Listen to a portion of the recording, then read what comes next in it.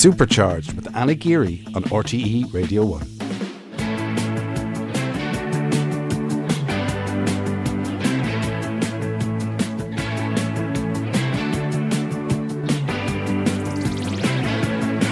Hello, we are back for a third series. And whether you're tuning in for the first time or you're a regular listener, you're very welcome to the show. Supercharged is your dedicated health and wellbeing show. It is going to be jam-packed with credible advice from the experts. You know, we'll also hear some real-life personal stories too from people like you and me. Audience interaction is a huge part of the show. Actually, it's my favourite part. So I would love you to get involved again this series. You can reach out to us via email at supercharged@rte.ie or text on 51551. I don't know whether it's topic ideas for the show, comments or your questions. I would love to hear from you. And you know what? It's actually a good time for Supercharged to be returning because tomorrow is Blue Monday. I don't really know what Blue Monday was or why they even call it Blue Monday. So I was doing a little bit of research, and it happens on the third Monday in January every year. And it's actually down to a mixture of factors. So whether it's weather conditions and the post-Christmas lull, which a lot of us are still experiencing, but it's also to do with feeling like we're failing at our New Year's resolutions. Even though we're only 2 weeks into the year, we're feeling like we're failing. And then we get frustrated with our low motivation levels. Like there's so much pressure, isn't there, in setting New Year's resolutions? Everybody's talking about them. Everybody's asking each other what their New Year's resolutions are. We feel like we should be hitting the ground running, getting back into routine, setting good habits. Like it's exhausting. And I have to hold my hands up because I've been struggling myself a small bit because I'm working on a new TV project. We're in the thick of filming. We're doing lots of driving. They're long days. And routine is getting out the window. Like there's no consistency in my food, very little movement in my days, sleep isn't great, and I've actually been giving myself a bit of a hard time. So I had to have a word with myself because it's only January. There is a long year ahead, and I think we need to be a little bit kinder to ourselves. Maybe you're the same as me and you need to be a bit kinder to yourself too. So this evening, I want to try and take the pressure off because lots of us are focusing on like restricting and eliminating things this time of year. So this evening, we're going to talk about nutrition and movement and mental health with a bit of a twist because I want to talk about simple things that we can add in because it's easier to add something into your life than it is to try and cut something out. Like, I guess it's almost like we're creating a manual for your physical and mental health. This week on Instagram, I was chatting about what we were focusing on adding in for 2023 and some of you got in touch.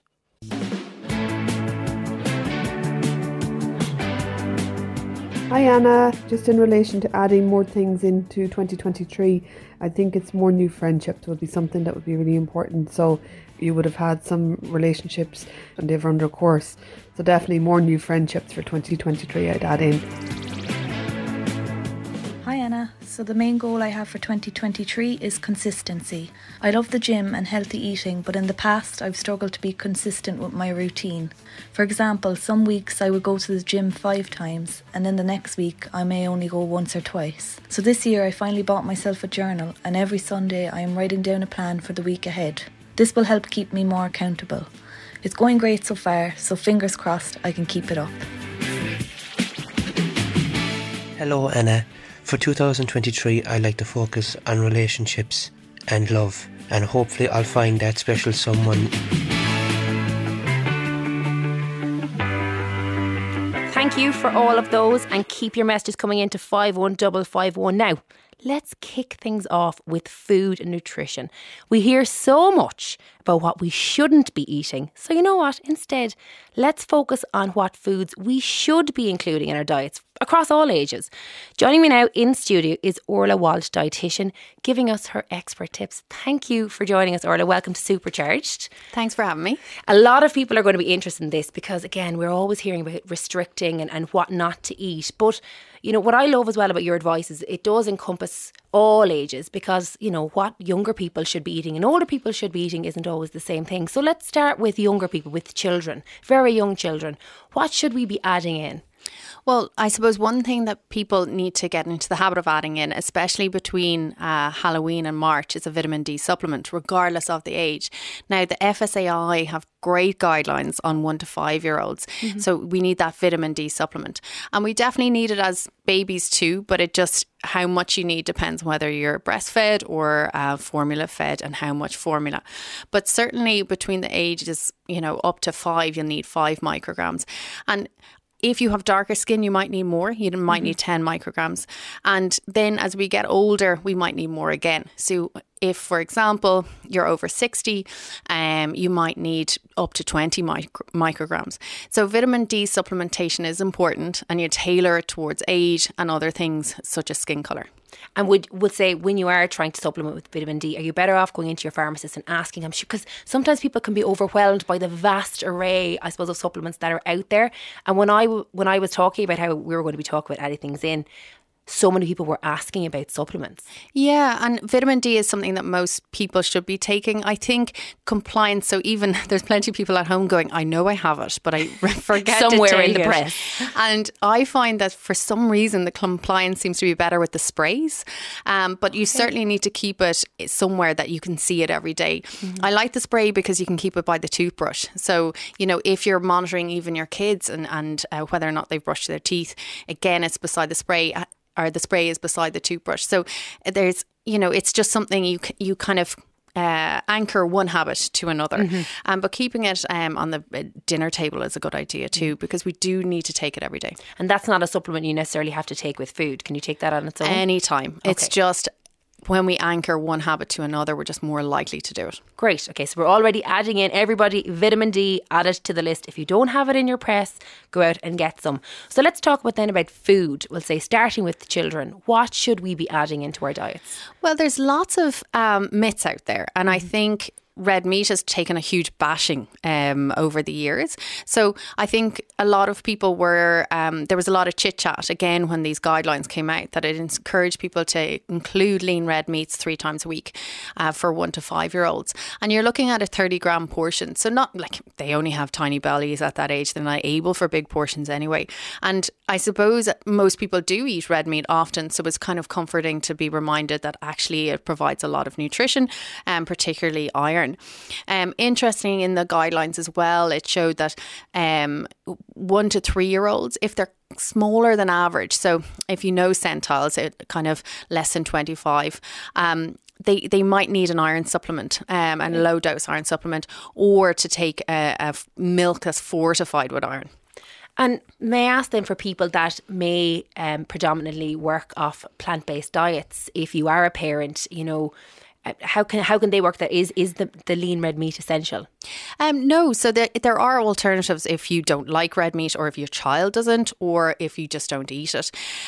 So the likes of lentils are a good source of iron. There are plenty of sources of iron, but when it comes to plant sources, to aid the absorption, we do need vitamin C with them, because some plants, it's harder to get at the iron. It's not as available to the body. So you do need to give it a helping hand. But there's fortified breakfast cereals that really take the pressure off. So the likes of Ready Brek or Weetabix, or other fortified cereals would be good choices, and they're low sugar too. Great. And let's move on now to adolescents and what would be important for them to be adding into their diet. Well, there's lots, I suppose, to focus on, but one thing that I think people still need to do better at, or aim for, would be the portions of dairy a day. So we need to aim for 5 portions of dairy between the age of 9 and 18. Just simply the growth rate. We're putting down our skeleton in those years. We're deciding how thick our bones are going to be. And, it's such an important time frame, because you only really get one chance to build your bones and decide how thick they're going to be, and you spend your adult life then trying to retain that bone health. So it's so important to get it right. And they have compared calcium through a supplement versus calcium through dairy, and calcium through, although both were good, calcium through dairy was better, and better at building the thickness of those bones. And how do you navigate then if, say, a teenager decides they want to become vegan or vegetarian? How do you navigate that if they're not going to eat dairy? So if it can be for other reasons too, such as allergies. So it's another one. So generally speaking, the milk alternatives that still contain protein would be the likes of soya milk or pea milk. Soya milk being more popular. So they are fortified to be similar to regular milk. They do tend to contain the same amount of calcium, but you have to shake the carton loads because that calcium can be left at the bottom of the carton and you could be recycling that without knowing it. So shake it loads, and then look out for a milk alternative that is fortified with iodine too, because we know that iodine intakes aren't hitting the mark, and they're important for lots of things, including metabolism. Now let's move on to adults. Fish is something that comes up quite a bit. Like, why is it so important to be, I suppose, introducing fish regularly into our diet? Well, if you think about it, if we're eating land animals, they can give us certain nutrients, and when we eat sea animals, they give us a different array.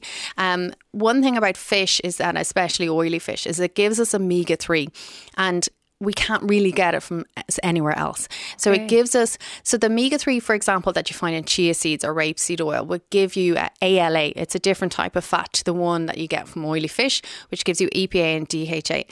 Now, it's essential fat, meaning that we can't make it in our body. We have to give it to our body. So if you're not eating oily fish or taking a supplement of omega-3, or for those who are following a vegan diet or vegan lifestyle, it's a supplement of algae omega-3. If you're not getting that in, you're missing out, okay? And it's essential for life. So I'd encourage people to eat more oily fish. On average in Ireland, we eat a few bites a week. And some people don't necessarily like either the odour or also the smell, because it can be quite strong. So, like, any tips for that? Yeah, and if adults don't eat the fish, the kids generally won't either. So the main thing, one of the barriers, you're right, is the smell of it. So I would encourage people to bake it in the oven with just in tin foil. And really, you won't even smell it at all. It's not like when you fry it. And, you know, I think people think it's complicated or hard to cook. But again, if you just put the salmon, for example, in tin foil and bake it for like 15-20 minutes at 200 degrees, it's not hard, I promise. Well, there's our challenge for the week. Now we all have to have a few portions of fish. Let's talk about, I suppose, the older population. We've been getting a few questions in about protein. Yeah, so protein's important, and our protein requirements really increase from the day we're born to the day we die. Older adults need more to stimulate their muscles to grow and repair at the max rate, and it's important to spread out that protein across the day. So one place that people tend to fall short is breakfast. So I often encourage people, and science is offensive, so if you think you're older, you probably are. I encourage people to have maybe a glass of milk with their breakfast, or a couple of eggs on their toast instead of the jam, and that can go a long way, because if you don't feed those muscles, you can lose them. It's a slow enough process, but that process quickens with age. A lot of people talking about the importance of fibre in our diets as well, and in Ireland we don't get enough fibre. Yeah, 80% of people tend to be fibre deficient, and that has impacts, and it can have an impact on gut health. Not just the healthiness of our microbiome, which is, I liken it to a bit like the sea in our gut, because there's an array of different bacteria and different organisms living in our gut. It's not just bacteria, but we need fibre to feed that bacteria and feed our gut health, but we need it to actually go to the bathroom every day. And there's a huge number, maybe 1 in 3 people will suffer from constipation from time to time, or, you know, or difficulties such as hemorrhoids or fissures, like little cuts when they go to the loo. And one thing that people are doing that they could do better at is get enough fibre, such as add more nuts and seeds into their diet, drink enough water. But it's the position when you go to the loo. It's really important that your knees are higher than your hips. So if you're not a really tall person, you actually need to have your feet in a stool. Up here, yes. And neither of us are vertically that. Yes. So you certainly need your feet on a stool and leaning a little bit forward. If you're taller, though, you can just put just have your feet on your tippy toes and lean a little bit forward, and that's the right position. It takes the pressure off your bum, and that leads to a complete evacuation and less pressure, so causing less damage over time. Every day is a school day. My God, that's actually a great bit of advice for people. Can I just bring you back for a brief moment about protein? Whey protein and creatine for older people. Is there merit in them adding it into their diet? Yeah, that's interesting because you'll see in gyms around the country people taking whey protein and they're taking creatine too. And often they're younger people. Younger people, exactly. And what we actually really need is the older population taking them. So whey is excellent at stimulating the muscles to grow and repair. And the older we are, the harder it is to stimulate our muscles. So the older people actually need whey more than the younger people. Do young people even need them at all? You could question that. Yeah. Creatine's interesting because it actually reduces its fatigue resistance. So again, that's really helpful the older you get, but it's also great in terms of cognitive function and memory. So if you're talking about fatigue resistance, cognitive function and memory, I think you can, agree that older generations probably need creatine more than younger. Really interesting. We've actually got a text in here from a 64-year-old male. He said, does cod liver oil capsules give sufficient vitamin D? It would give vitamin D, but I would actually encourage instead taking a vitamin D supplement and an omega-3 supplement. Orla, thank you so much. We'll have to get you back in. As always, you're a wealth of knowledge and there's so much there that we can be adding into our diet. And remember, the challenge of the week is to eat more fish for the week ahead. You can find Orla on Instagram at Orla Walsh Nutrition, or you can check out our website, orlawalshnutrition.ie. Now, coming up, we're going to switch our attention to physical activity and why grannies should take up powerlifting.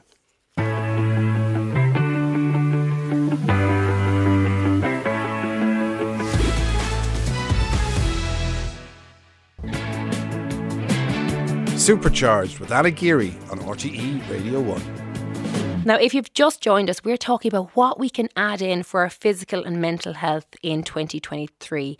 And joining me now in studio is David Nolan, head coach at Synapse Performance and a sports scientist lecturing at both DCU and UCD. David, welcome to Supercharged. A pleasure. Thanks very much for having me. Thank you too. I suppose let's jump right in.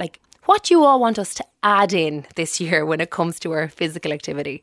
I suppose for me it always comes down to two main recommendations, and they're movement and strength training.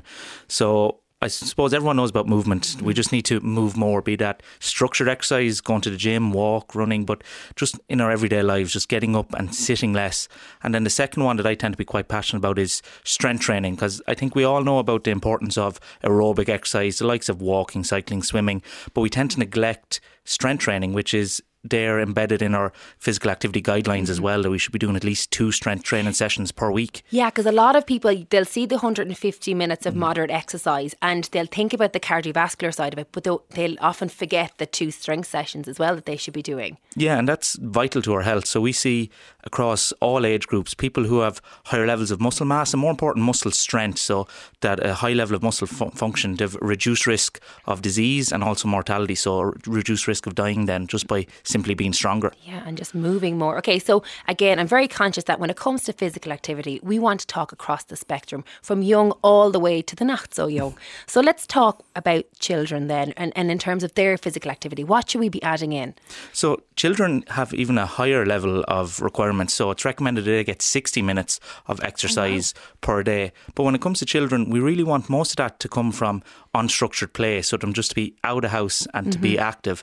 And also what we're trying to do with children is build the habits and skills that they can be lifelong exercisers. So we need to develop what we call their fundamental movement skills, that they can run, skip, jump, throw, catch, and to get that through playing with their friends in a non-structured way, and through participating in sports, and maybe a wide range of sports, that they're not just trying one, that they're trying a wide range of sports, seeing what they like, what they don't like, and developing these skills that allow them then to partake in physical activity for the rest of their lives. Because I remember reading a study recently and it was saying that the fundamental movement skills you're talking about, that they're actually declining now in younger kids, that they can't jump and catch, and that their coordination might be the same because they're not playing out in the schoolyards as much, they're not playing out in the gardens after school, and it's to focus on that. Yeah, a colleague of mine at DCU, Dr. Stephen Bean, has done some great research showing that these skills are declining in children. So we need to encourage them to get out and play, and maybe not to mollycoddle children so much, that allow them to climb trees, to climb over walls, or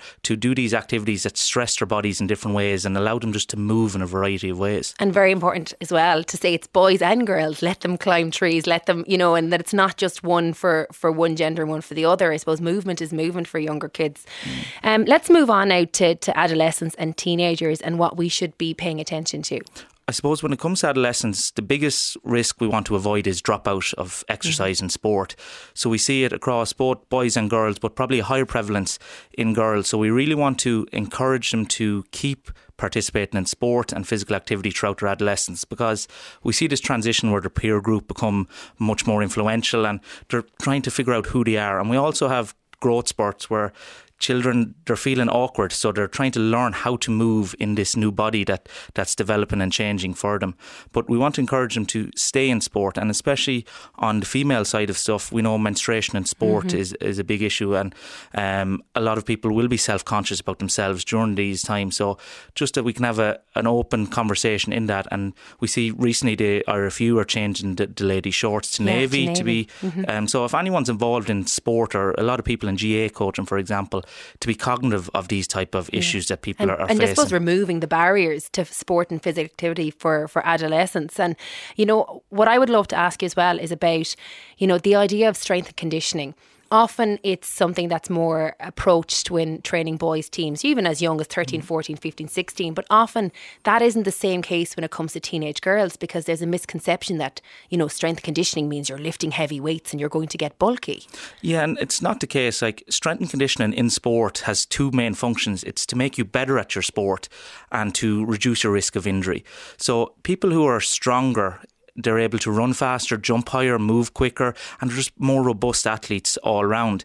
And even if we're not trying to create elite athletes over adolescence, if we can reduce the risk of injuries, we know that girls are 3 times more likely to rupture their ACL compared to boys.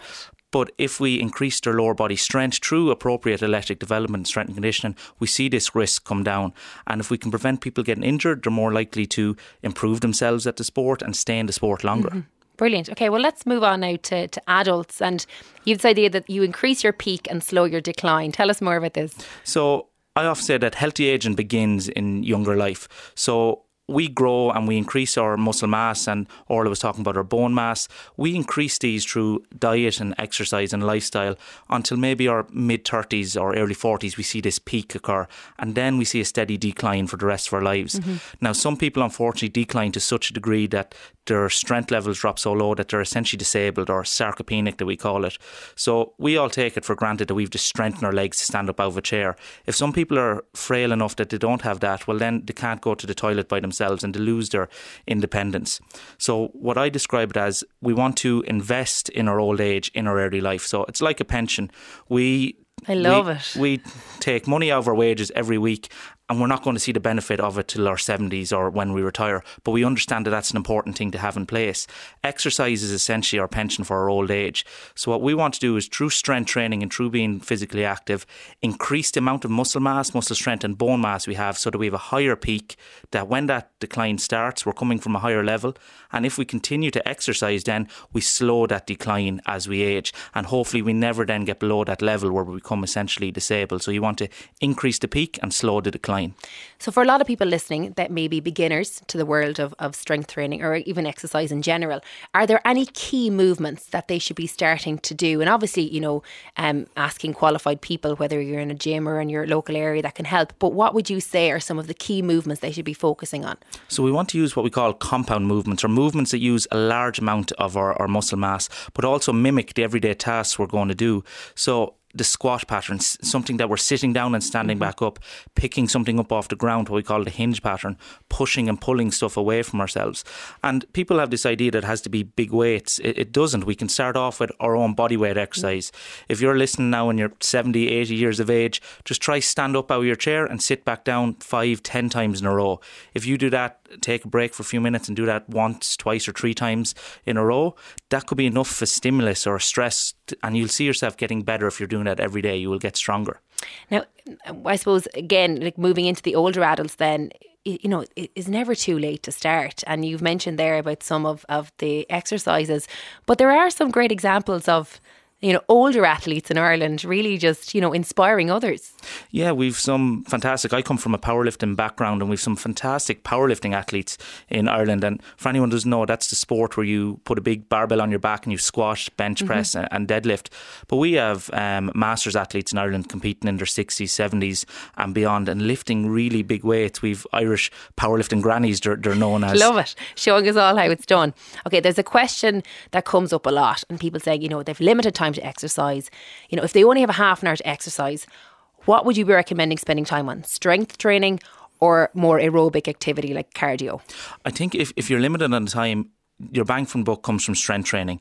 So when we look at people who actually meet the physical activity guidelines, those who meet the strength guidelines of 2 sessions per week but not the aerobic, they have better outcomes in terms of their health and reduced risk of death compared to those that meet the aerobic and not the strength. So if you've only 30 minutes to go to gym twice a week, I would say focus on strength training and then try increase your physical activity throughout your normal day to take care of the aerobic stuff. So try to increase your step count in your everyday life outside and I think of that. There is often misconceptions and pressure around the 10,000 steps, and people feel if they don't get it, they're falling short, but that's not the case. Yeah, we tend to have this all or nothing mentality.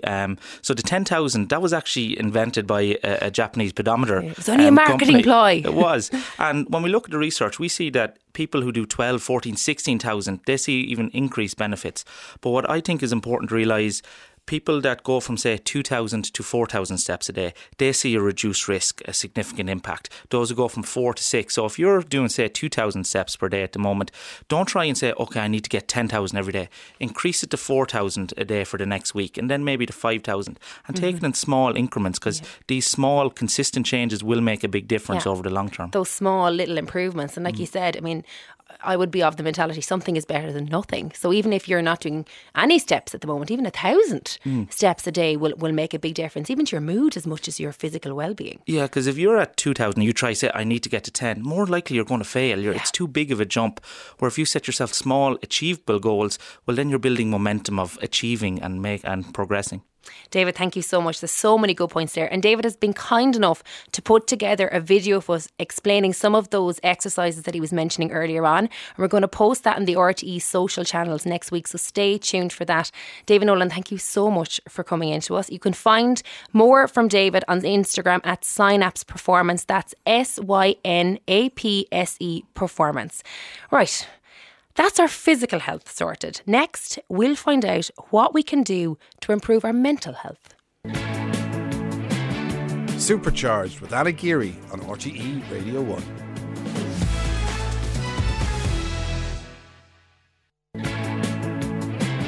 Supercharged with Anna Geary on RTE Radio 1.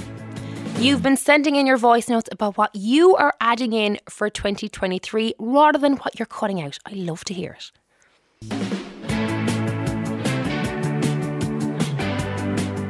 Hi, Anne.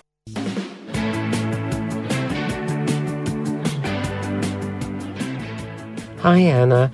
What I am adding in for 2023 is more self-care to try to reduce anxiety that has been caused by the onset of menopause. Thank you. Hi Anna. What I'm adding into 2023 is to live in the now, because we never know when our lives could change, and also to not wait or wish for a special day or occasion. Make every day a special occasion. That is so, so true. Now, let's turn our attention to mental health. And psychologist Niamh Fitzpatrick joins me now. Niamh, we've talked about diet and physical activity already. So now, what can we add into our lives in 2023 to improve our mental health? Well, there's lots. I think we're only going to go through a few here, obviously, this evening, because we don't have all day. But the reality is you could spend a week talking about the different things you can do to mind your mental health. And I think for a lot of people, when they're listening to us on this aspect of the show, they probably think that we're going to talk about things like, doing a journal, doing a gratitude journal, or affirmations, or, half an hour of meditation a day. People tend to think of those things, and there's nothing wrong with those things. There's lots of benefits to them.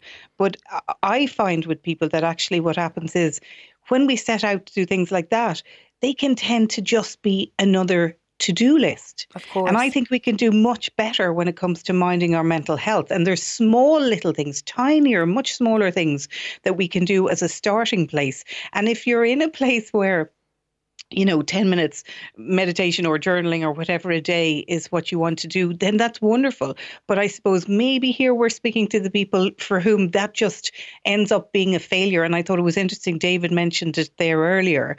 We can sometimes set goals for ourselves and we don't achieve them, and then we feel as if we're failing on things. So I think we're going to come at this from that perspective, where it's things that are a bit different from that. And part of that means, for me anyway, it means that we have to set the context, of where we've come from. So, 2020, 2021, 22 to now, where we are in the pandemic. We've had the war in Ukraine, cost of living crisis. And in all of those things, if people were dealing with bereavement or illness or anything else, they didn't stop. So for your mental health, you need to meet yourself where you're at. Yeah. And that means starting to say, well, let me look at the context, because you wanting to add things in to improve your mental health in 2023 could be very different than what you might have added in 2015, for example. Yeah. And I think as well, sometimes people compare their lives to other people's without context, because, you are not in the same environment or living the same life as anybody else. And it's almost like you said, everybody's individual starting point this year is different. Yes, and well said. And I think the thing there is, there are some people for sure who are out living their best life, and that's wonderful. But there are other people who, the expression I use around the last few years is that we've been upended.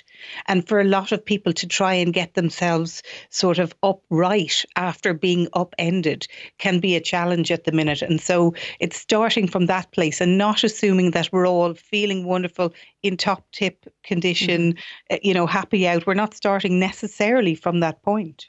And even if you don't need to start until the 1st of February, even if it's just surviving January, that's okay too. You can note all these points down and then use them from the 1st of February. What I would like to ask, Niamh, is, I suppose, how important is it that we acknowledge how well we're doing? Because sometimes we're quite hard on ourselves.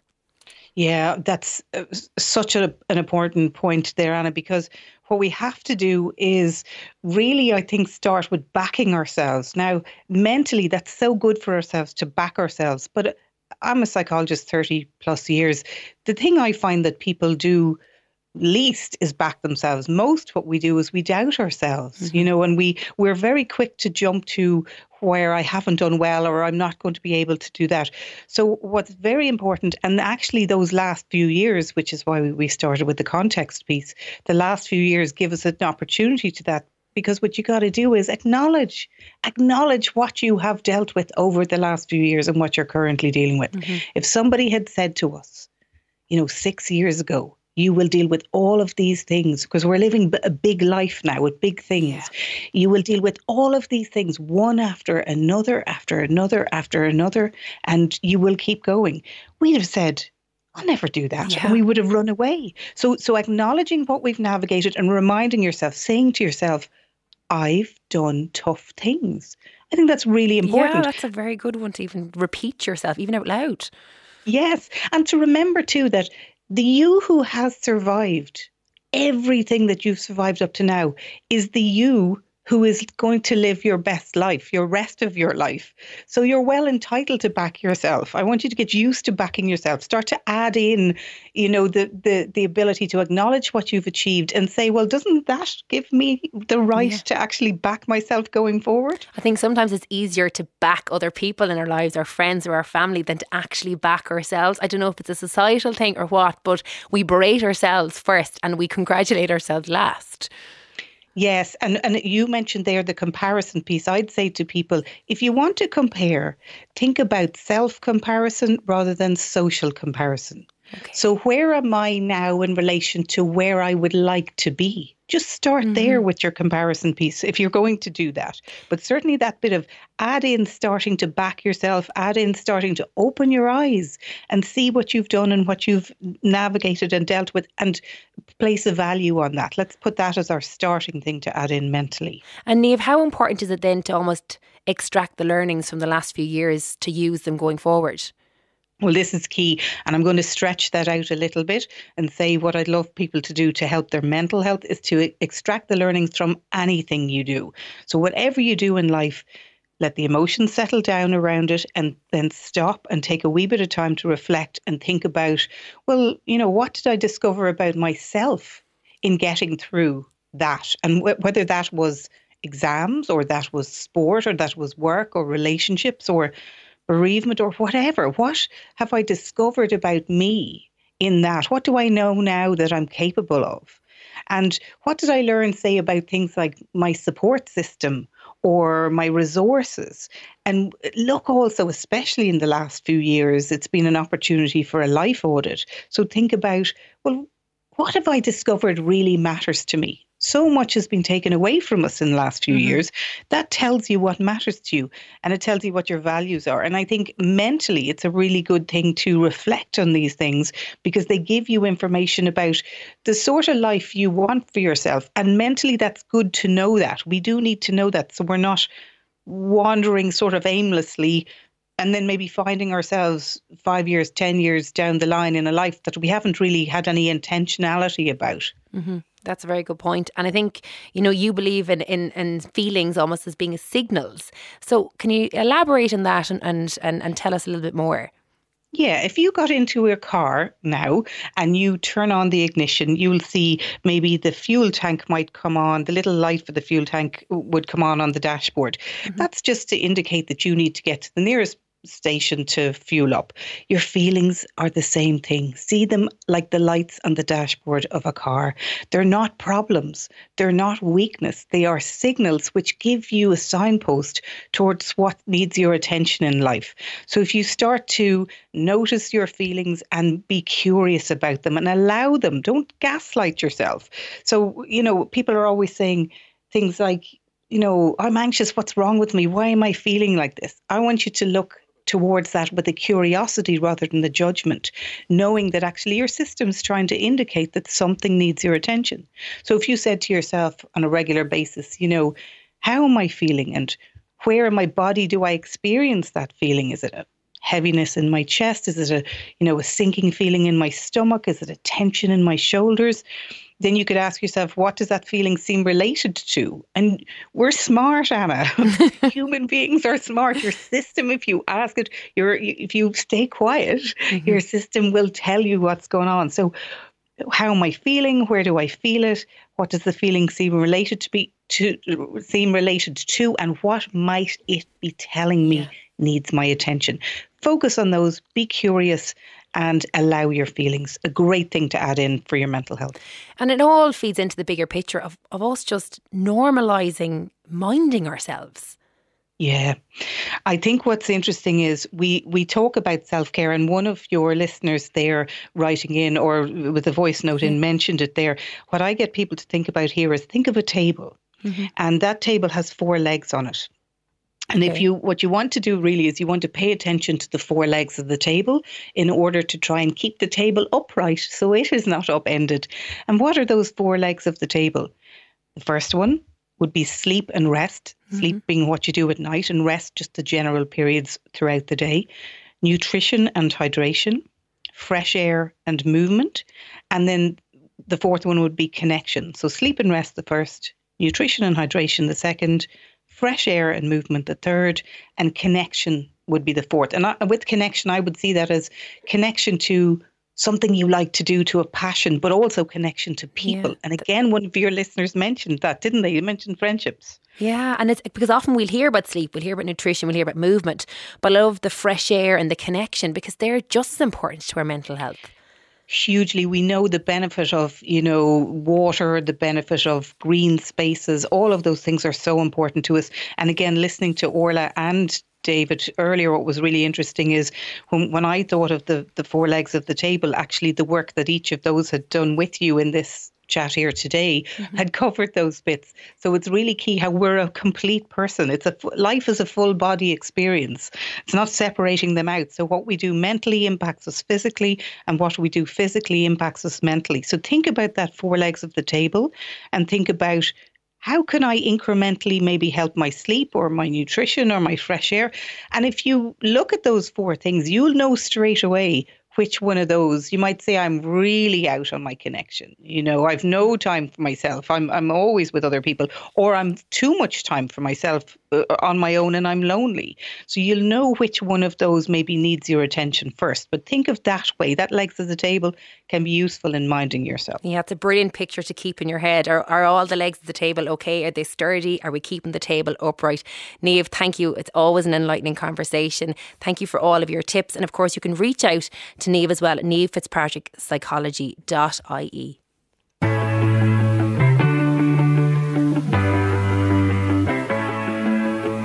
Time now for some health news, bringing us up to date today and putting some of those latest stories into perspective for us is health and medical journalist Danielle Barron. Danielle, welcome to Supercharged. The first story you've chosen, it's almost like a little bit of an extra justification for those of us that might be secretly planning our summer holidays during these dark days in January. This is the time to look at holidays. Have you been doing it yourself? I may have been, yeah. I think a lot of my screen time is me scrolling. Think, where am I going to go? It might just be Centre Parks for me this year, but that's okay because there's this new survey. It was a huge survey done in the UK and it was really interesting because it found that those of us that travel away from our home location, we actually report better health. And it was really, I'm going to say interesting again, because it was only 15 miles. You didn't have to go that far. So whether you book in Ishbafen now or a week in Ibiza, and it doesn't matter. Okay, these effects were much more pronounced though in people aged over 55. So it seems that it was much more linked to like the fact that loneliness and social engagement. Obviously, the more often you left your house, the more you interacted with people, you had that engagement. I mean, we saw that obviously during the pandemic. And it's all a matter of, if you don't use it, you lose it. So it's all about keeping that brain engaged and having those social connections. And that tied in with another story I saw this week. And it found that early retirement can actually accelerate cognitive decline among the elderly. And that kind of makes a lot of sense, doesn't it? Because, you're not out and about, you're not meeting people, you're not probably using your brain as much. Now, that does show that maybe if you retire and you go travelling a lot. Well, that's it. Retire early but do more travel so they'll balance out. And just, bring back that social connection that you might lose from, say, leaving the workplace. Yeah. And I think as well, even for people, joining clubs is so important at any age, but particularly if you have retired, whether it's bridge, a walking club, and almost then, if you are doing a walking club, you often can go on trips, which is 15 miles beyond your home. So it's tying everything in. Okay, I love it. So staying, I suppose, healthy and well as we get older is a goal. And we've talked about it on the show today. But there was news this week about some developments for Alzheimer's disease. And would I be right in saying that this is typically a condition where we haven't really seen that much in the way of major breakthroughs? Yeah, I was really happy to see these developments this week because it is an area where, I don't think it gets as much as maybe the attention and the funding, say, that something like cancer has. And we just haven't seen those developments. While we really do understand like the pathophysiology of the disease more and more, it hasn't translated into better drugs. Now, we do have some drugs that, will control the symptoms, but they don't really get to the nub of the disease. They don't prevent it. So what I saw this week was there was actually a new drug approved by the FDA that will result in a modest benefit if it's used early in the course of the disease. And that ties in with another study I saw that a new blood test could be used to really find it much earlier on because they've found these biomarkers and they'll be able to find them in a simple blood test, which is a really definitive test if you think about it, because typically something like a diagnosis would be involved like questionnaires and history, whereas like a blood test is pretty definitive. So this is really good news.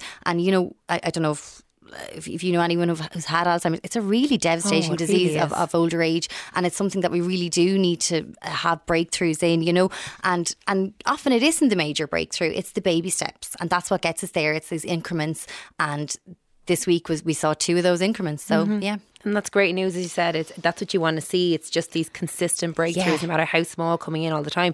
So speaking of breakthroughs as well, I'm seeing is it Ozempic mentioned everywhere on social media. Yeah. What is the connection between this drug and weight loss? Okay, so you can't avoid it, and I've seen all these. I keep being sent these TikToks of, this celebrity's on it, that celebrity's on it. So far, the only person I've seen confirmed they're on it is Elon Musk. Now, he's not someone I'd be We'll move on. Yeah, we'll move on.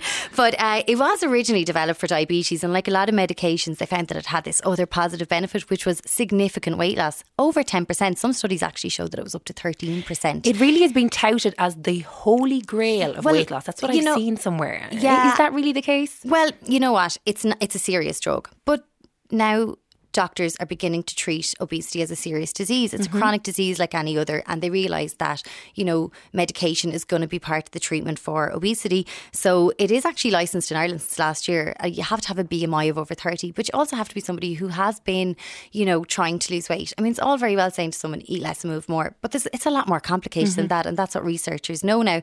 Now, that said, Ozempic has side effects, but of course there's significant side effects to being seriously overweight. So it is only for the right patient. It's not someone trying to lose a few pounds after Christmas, and it's a weekly injection and you're on it for life. The benefits stop the minute you stop taking it. So it's not something you'd go on to lightly. One of the things I will say, and I was speaking to a diabetic actually during the week, and before I even realised we were going to be talking about this, and they brought it up and they said that as a diabetic, they're quite worried because the demand for this drug now is increasing, and that they're actually afraid that could pose problems down the line. Drug shortages they've happened in the news recently, and that's a problem across the board. But I mean, the person with obesity is equally entitled to be prescribed this medication and to benefit from it. It was originally developed for diabetes, and obviously we know that obesity is a major risk factor for developing type 2 diabetes. So it's all very much linked. You couldn't really separate them out. I would say that maybe it's something that, you know, we're all going to have to get more comfortable with, the idea of maybe taking a medication for weight loss, because we all have maybe preconceived notions about how to lose weight, and like I said, the reality is a lot more complex. Yeah, and of course there are people with particular conditions that might find it difficult too. So as you said, it's not straightforward. We can't get away from Prince Harry this week. Like, one of the many talking points from his autobiography was this revelation that he believes, and I say he believes, psychedelics cured him of his depression.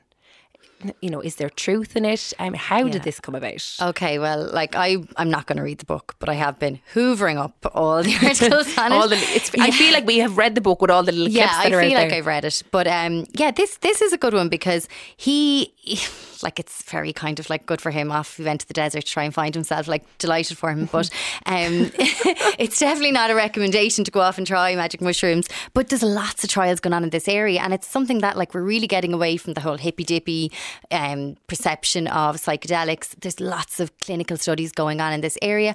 There was a big one published last year in the New England Journal of Medicine about psilocybin. It's the active ingredient in magic mushrooms, where it actually treated the symptoms of treatment-resistant depression, so the most difficult type to treat, and the effects lasted for over a year. And that's just one of many studies. But, like, there's lots of recreational drugs that we would view as, like, illegal, and dangerous. And dangerous, exactly. But they're being studied in these really controlled conditions, and they're having great benefit. For example, St. Patrick's Mental Health Services and Trinity College have 2 big studies ongoing using ketamine, like, which is an anaesthetic, you know, we'd know it as a recreational drug as well. And that's having great impact in depression. But like I said, these are serious substances, like, and they're very controlled experiments and environments. And it's only going to be given in a very controlled clinical setting anyway. But look, that was one of the revelations, but I've stayed away from frostbite on the private parts, and I haven't used my 8-hour cream all week. If you want to hear more, I'm sure if you just Google Prince Harry, and you'll find out more. We're definitely not going to be discussing that side of things on the show. Danielle Barron, thank you so much for coming in and for filling us in on all of the up-to-date health stories. Now, we need to leave it there. If you want a reminder of all of the advice given out this evening, you can listen back to the show at rte.ie/supercharged or on the RTE Radio Player app. You'll also find the first 2 series there too. Thanks to the team here, John, Louise, Mahi, Owen and Jamie, and of course to all of our brilliant guests, and for all of you for your messages, your voice notes and your questions. You can keep in touch with us via email, supercharged@rte.ie, or you can reach me on Instagram at Anna G Cork. Again, any upcoming suggestions about topics you want to cover, or any questions you might have for upcoming guests too. Enjoy the rest of your Sunday evening. Mind yourselves and mind each other. Supercharged with Anna Geary on RTE Radio 1.